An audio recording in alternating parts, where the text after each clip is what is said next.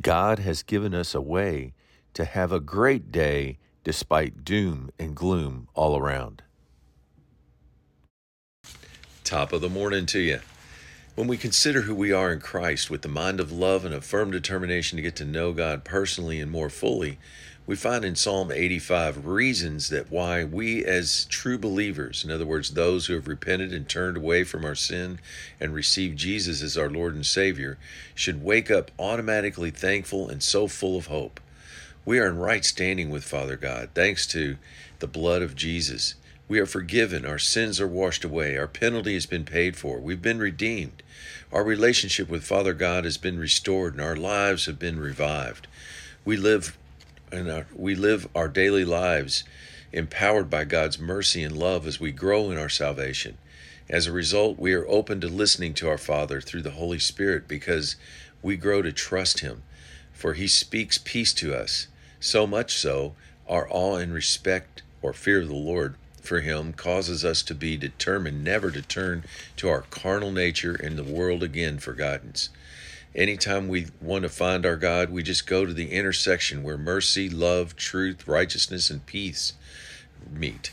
It's there He provides for us everything that is good, including making His ways plain to us and clear enough to follow in His righteous way. Words of encouragement, all these things in Psalm 85 can be read as facts that are true, and we will be aware of that information. But is it good enough just to know about God, or to really know Him as the loving Father He is to us? If it's to know Him, then we need to read this or any psalm. Let's read it like this is who God is today. Yes, and who He continuously does these things, and out of great love for us now. Ask Him to make us aware, make it real today, that as we slowly read and personalize these facts, we can be thankful right now. It never gets old to God. Psalm 22:13, He inhabits the praises of His people. Psalm 100 verse 4, we enter His gates or His presence with thanksgiving and into His courts with praise.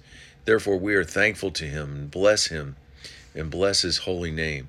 Verse 5, for the Lord is good and His mercy is everlasting. His truth endures forever.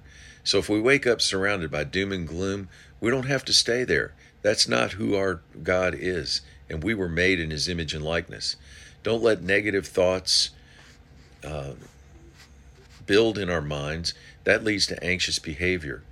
Rather, meditate on the things in Philippians 4:8, things that are true, noble, just, pure, lovely, of good report, virtuous, and praiseworthy. Have a great day.